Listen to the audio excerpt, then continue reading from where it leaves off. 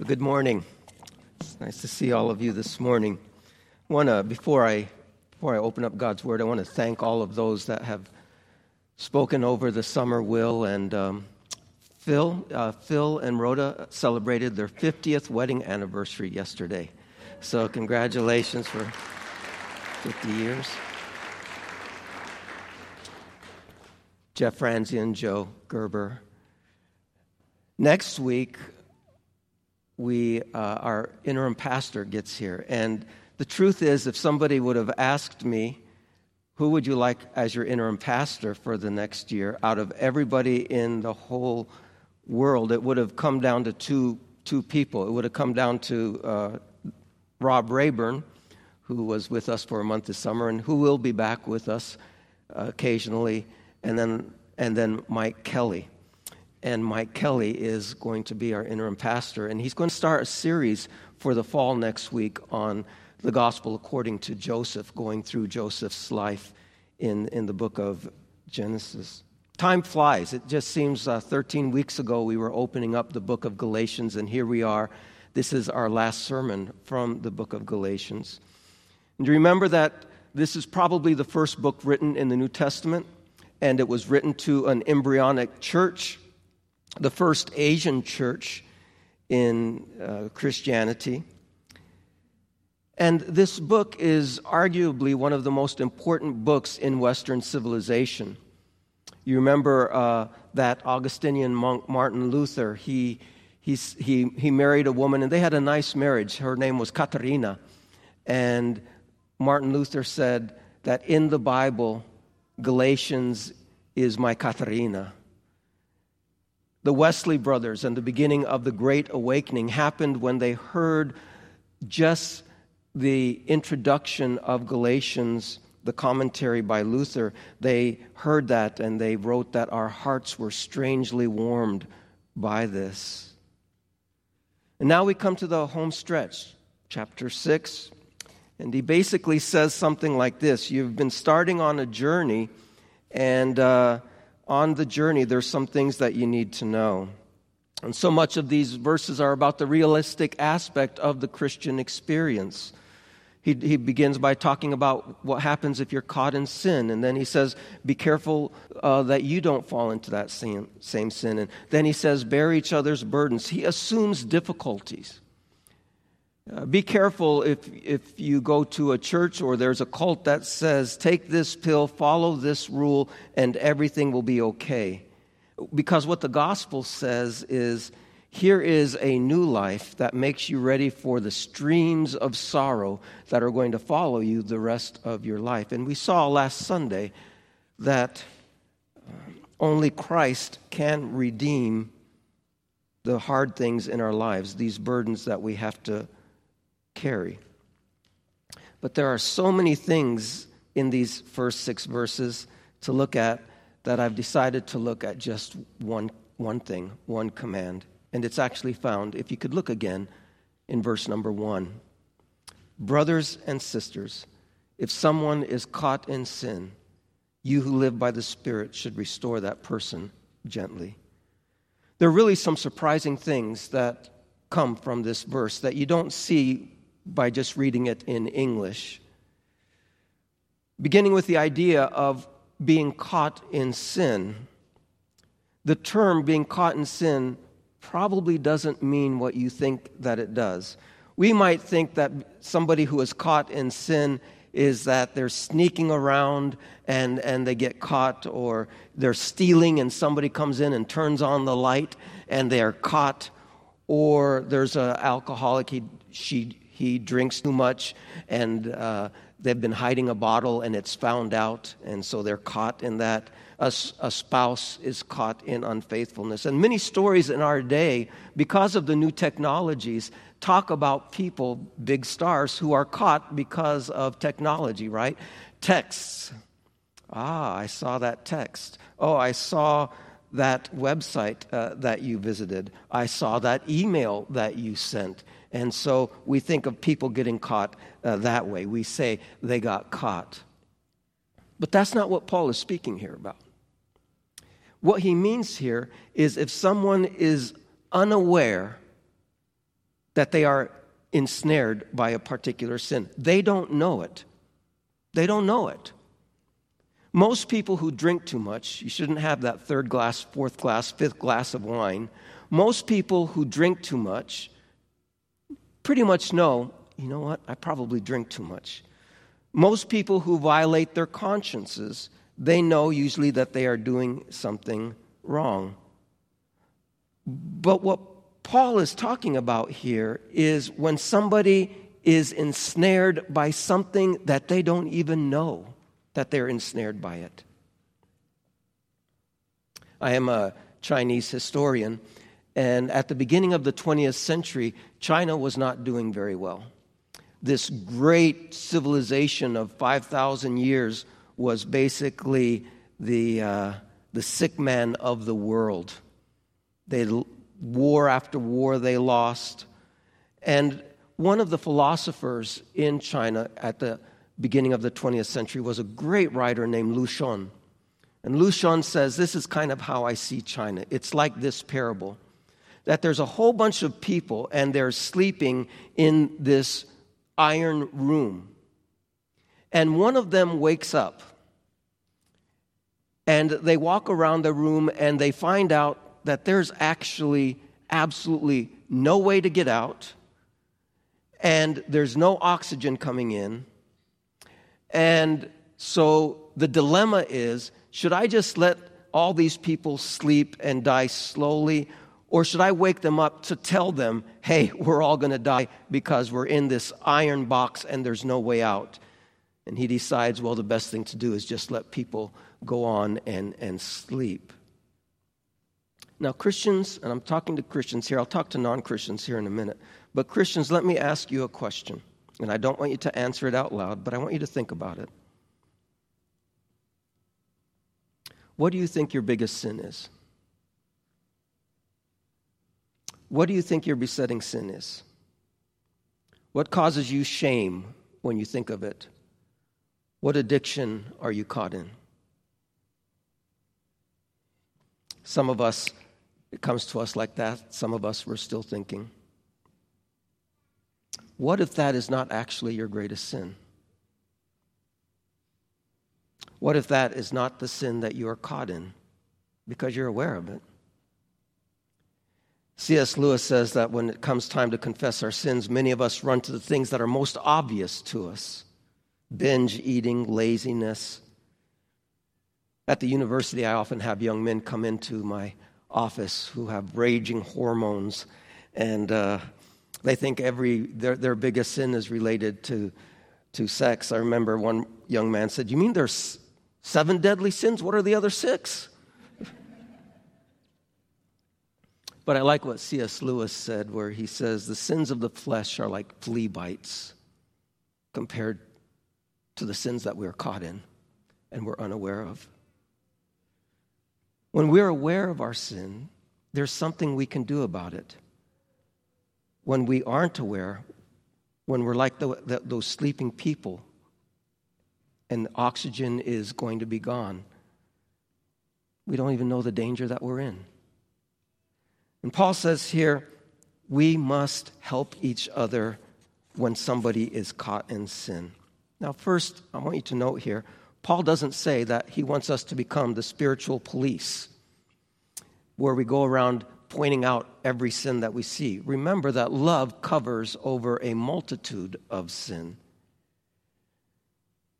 There is nothing that will more quickly kill a relationship or a church than a critical spirit.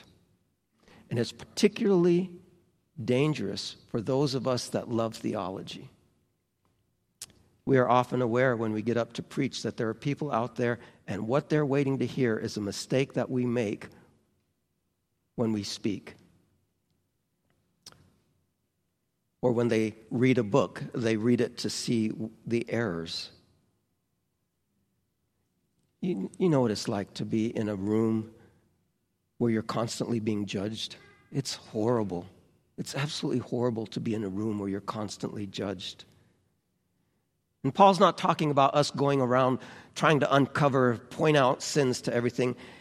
he's talking here about somebody who is caught in a repeated sin, something that is ongoing and you're unaware of. And I'll get back to this in just a minute. But I want to ask you a question. Are you in a relationship like that? Where somebody can know you so well that they say, you're caught here and I want to help you? I talk to you married couples for a few minutes.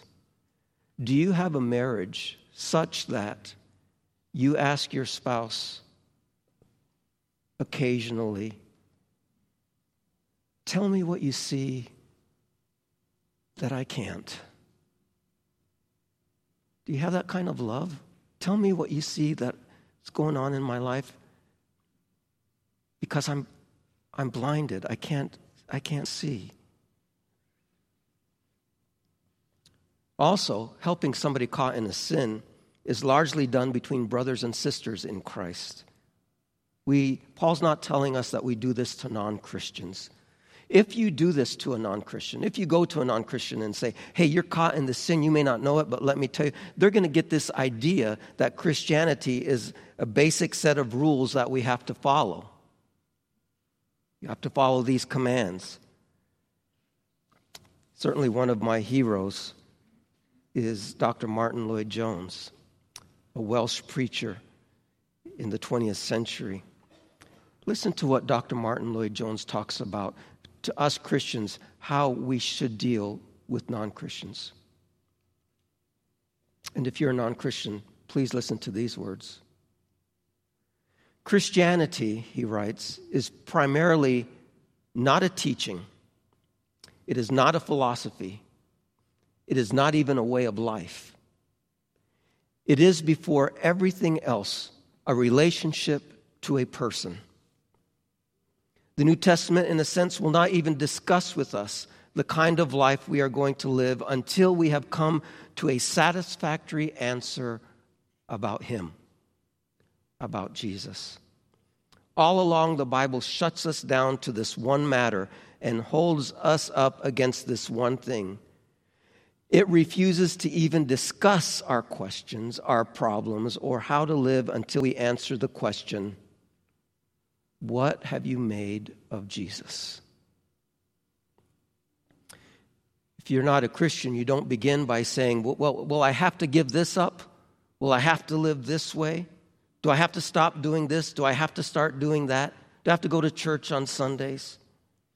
If you're asking those questions, you've been misled about what Christianity is. Christianity means that there's an absolute new center of your solar system, that you have a new king, a gracious king, but life is about Him, not about you. What He says is an abundant life. If you look at verse 1 again, there's also a misleading phrase where Paul says, those of you who live by the Spirit. If you have a King James or an ESV, English Standard Version, I think it's translated better there, where it says, those of you who are spiritual need to help those that are caught in sin. And when you read that, you're like, oh man, I'm off the hook because I've only been a Christian for 1 year or 17 years, and I'm not one of those spiritual people. Actually, what Paul means here when he talks about those of you who are spiritual or who live by the Spirit, that's another word for saying every single Christian. Because every Christian has the Spirit of Christ living in them. If you're a new Christian, it's the Spirit that helps us in every area of life. If you've been a Christian for 70 years, it's the Spirit in us.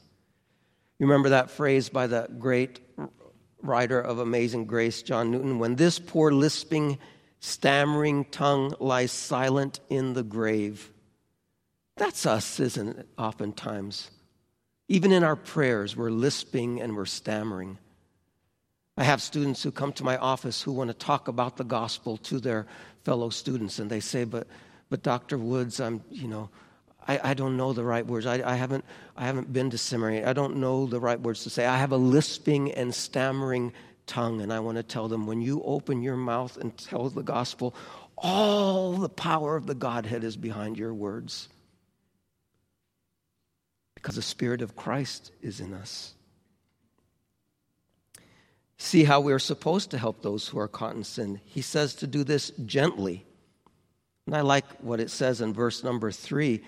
If you think that you're better than these people, you think that you're something, then Paul says, actually you're nothing if you think that you're better than somebody else. You go to somebody and perhaps they're caught in a sin of not treating their spouse properly. You don't go to them and say, well, look at me, look at how I treat my spouse. No, we don't do that. None of us husbands love our wives like Christ loves the church. You don't go to somebody and say, let me tell you about your blind spot because I don't have any. You know, people can smell arrogance 100 miles away. They can smell anger and non-graciousness. I also want you to know that Paul isn't ending Galatians chapter 6 by saying, here's a suggestion for you. This is a command. This is a command that we are supposed to do. But there are some things in our culture that I think makes it harder for all saints, for the modern church to obey this command than it was for those who originally got this letter. Because the Galatian Christians lived what I would call very, very thick lives. What I mean is that their houses, if you look at the archaeology, their houses were right next to each other. They were almost like in a walled compound. They were always together. They were always working together.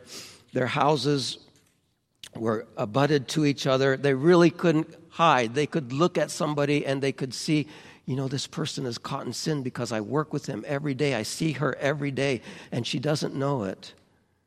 They were what I would call interdependent, which is exactly what we try to avoid in this country and in the West. The very foundation of our country is independence.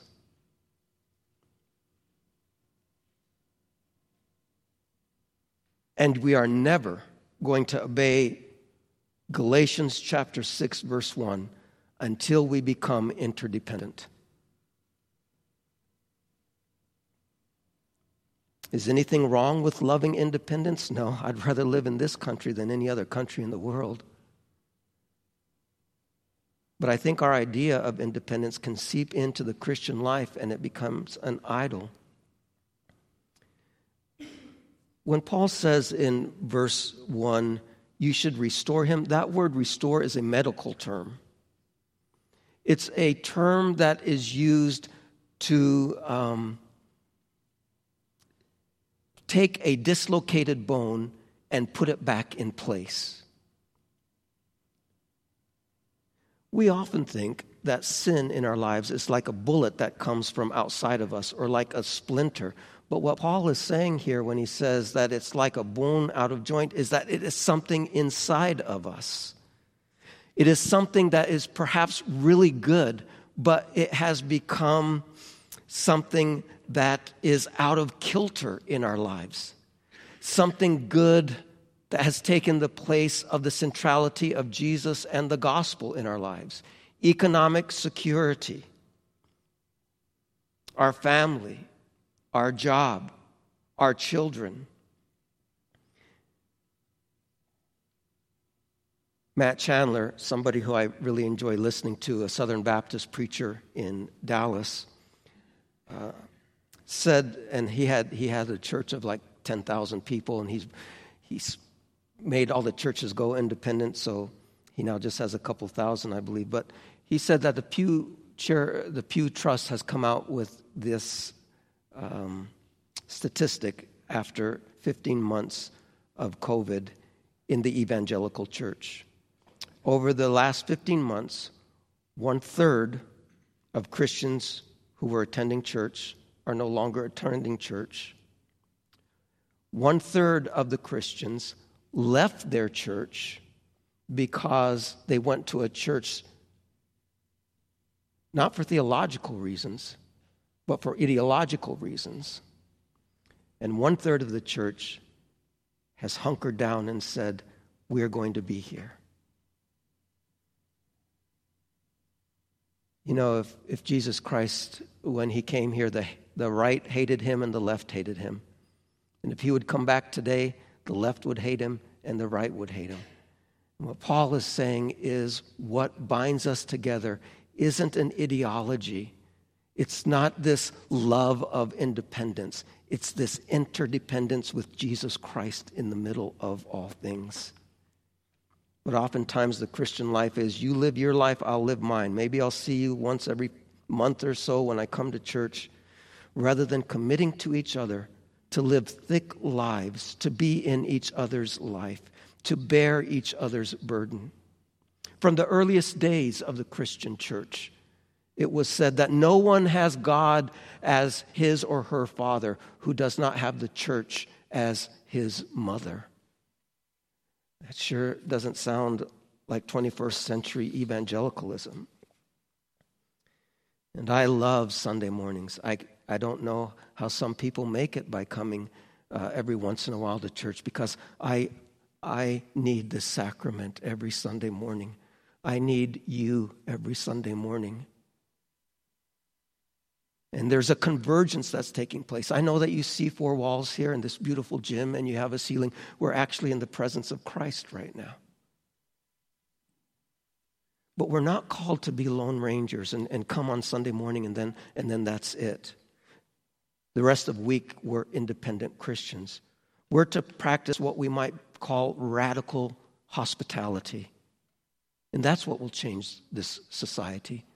That's what will change our culture that is in love with independence. 3 very quick experiences. Stick with me here. Just let me tell you a few things that changed our lives. Because of my job, I've had to move every once in a while, and some of you have heard this story. One of the places I had to move, it was really hard to do, but I had to move to Hawaii, and we were at the University of Hawaii for a while. And the first Sunday that we were at this church, and it wasn't a Presbyterian church, so that might give you a clue, 5 people came up to us and said, "Do you want to join us for lunch? We see that you're visiting here. You want to join us for lunch?" And we took the first invitation that we had, and we went to this single woman's apartment. This was in Oahu, where UH was at. She said, "I'm sorry I don't have enough chairs. Do you mind sitting on the floor while we have lunch together?" And I was like, here's somebody who just loves Christ so much that she doesn't have to have this huge spread for us or even chairs. And we tried to keep telling these people at Honolulu Bible Church, we kept trying to tell them, look, we are only going to be here for a couple of months. There wasn't a Sunday that went by that they didn't say, come on over to our house, be part of our lives. And then about 15 years later, I worked for a year for the University of Indiana. And we went to Indianapolis, and I had to go before Karen. And Karen, knowing me, said, "Now, Shelton, don't go to one church and say, this is the church. I want you, let's look around at different churches." And I said, okay. And so I went to, of course, a sister church, PCA church, Redeemer Presbyterian. Jason Dorsey, who's now in our Presbyterian pastor here, was the pastor of Redeemer. It was a pretty large church. But by that time, I had been an elder almost 15 or 20 years, and I wanted to go to a church, and I wanted to sit on the back row, and I wanted to go and get filled up and leave for 1 year. Please, just 1 year. I walk through the door, and somebody says, "Who are you?" And I say, "Well, I'm Shelton Woods. I'm working kind of as a vice president for University of Indiana." "Oh, you are. Let me connect you with this person." And then this person connects me with this person. Before I know it, I'm eating lunch with somebody that day. I called Karen on the telephone that afternoon. I said, "I found the church." She said, "I knew you'd do that." But she went to that church just one Sunday, and she said, "This is it. They're practicing radical hospitality here. They want you in their lives." And again, we kept telling them, I'm only here for a year. It didn't matter to them.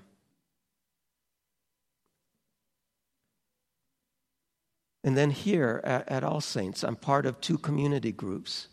I have my brother and sister John and Marcio back there who open their homes to us every month. And we go after Sunday and we have a meal with brothers and sisters.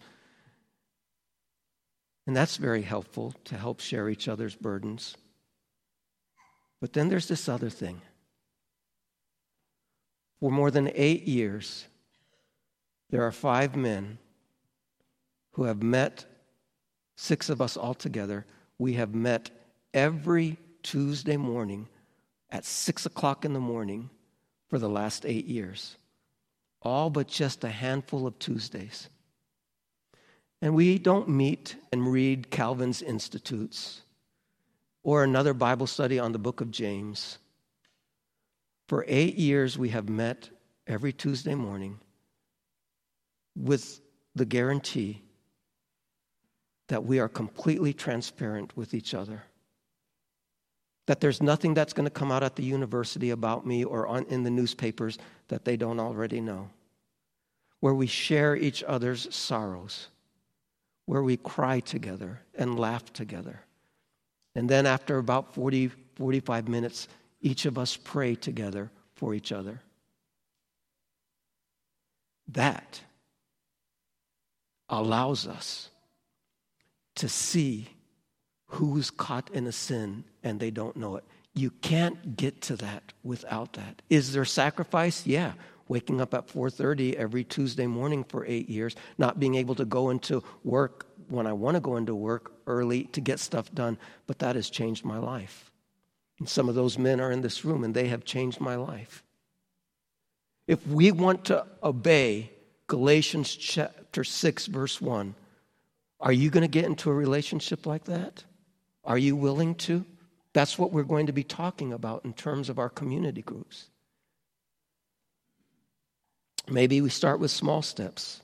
Maybe we start saying, well, maybe once a month I'll have somebody over to my house.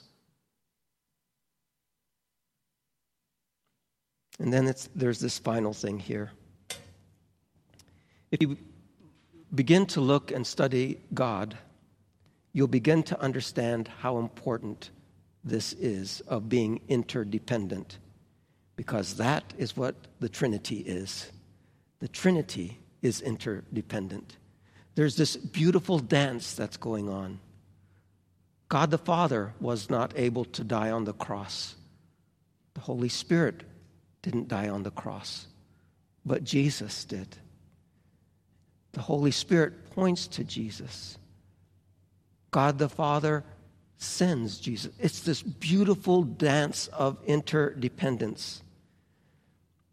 And when God created the universe, you can look at those stories in the first 3 chapters of Genesis. Every time he made something, he said, "That's good. That's beautiful." The first time he said, "This is not good," is he said, "It is not good for man to be alone. It is not good for man to be completely independent." And then we ruined everything because we wanted to be independent. And we think of, oh, yes, and then the curses came. The curse came for the women, that it was going to be very difficult for them to have children. And the curse for the men was that there were going to be thorns and so forth, and life was going to be hard. But I wonder if that was the greatest curse, because to me, this was the greatest curse. The greatest curse was God said, "You want to be independent? Go on. And I'm going to put an angel here. And you're not going to be able to get back to me. He's going to keep you out. You want to be independent?" And for human history, every murder, every lie, every somebody that has stolen, the bitterness, the anger, the bad marriages, the divorces, whatever it is in all of human history has been because we said, "I want to be independent." And here comes the good news. God said, "I'm going to actually allow them to come back in. But I can't do that without somebody paying the ultimate price. And I'm going to send my one and only Son. And they're going to spit at him. They're going to pull his beard out. They're going to laugh at him. They're going to put him on a tree. But he's going to be the one that will make us once again interdependent. We seek as Christians here at All Saints deep, thick relationships where we come together and we stay with each other through thick and thin, where we come together and we grow old together. But there's one burden that you cannot bear. There's one burden that you can't bear for somebody who is caught in sin, and that is the burden of being reconciled to God. And thank God that burden has already been taken on the cross by Jesus Christ. And so when I get with my brothers every Tuesday morning, and we cry over what's going on in our lives, our children, or whatever it is, we know I cannot bear the weight of your sin, but I can point to somebody who can. And I can pray to you because he can. And who is this person? Paul writes about him in just a couple of books over in Colossians, that he is before all things, and in him all things hold together. Amen. Let us pray. Our great God and Heavenly Father, we do look beyond these four walls and this ceiling to know that we are in your presence, and that you call us as Christians to be in each other's lives so that we can see when somebody is asleep in the light, who thinks everything's okay, but they're absolutely caught. Help us here at All Saints to be those that are radically hospitable, that we don't want anything back. We don't need reciprocity because we are doing only what you have done in laying down your life for us. And we pray this in Jesus' name. Amen.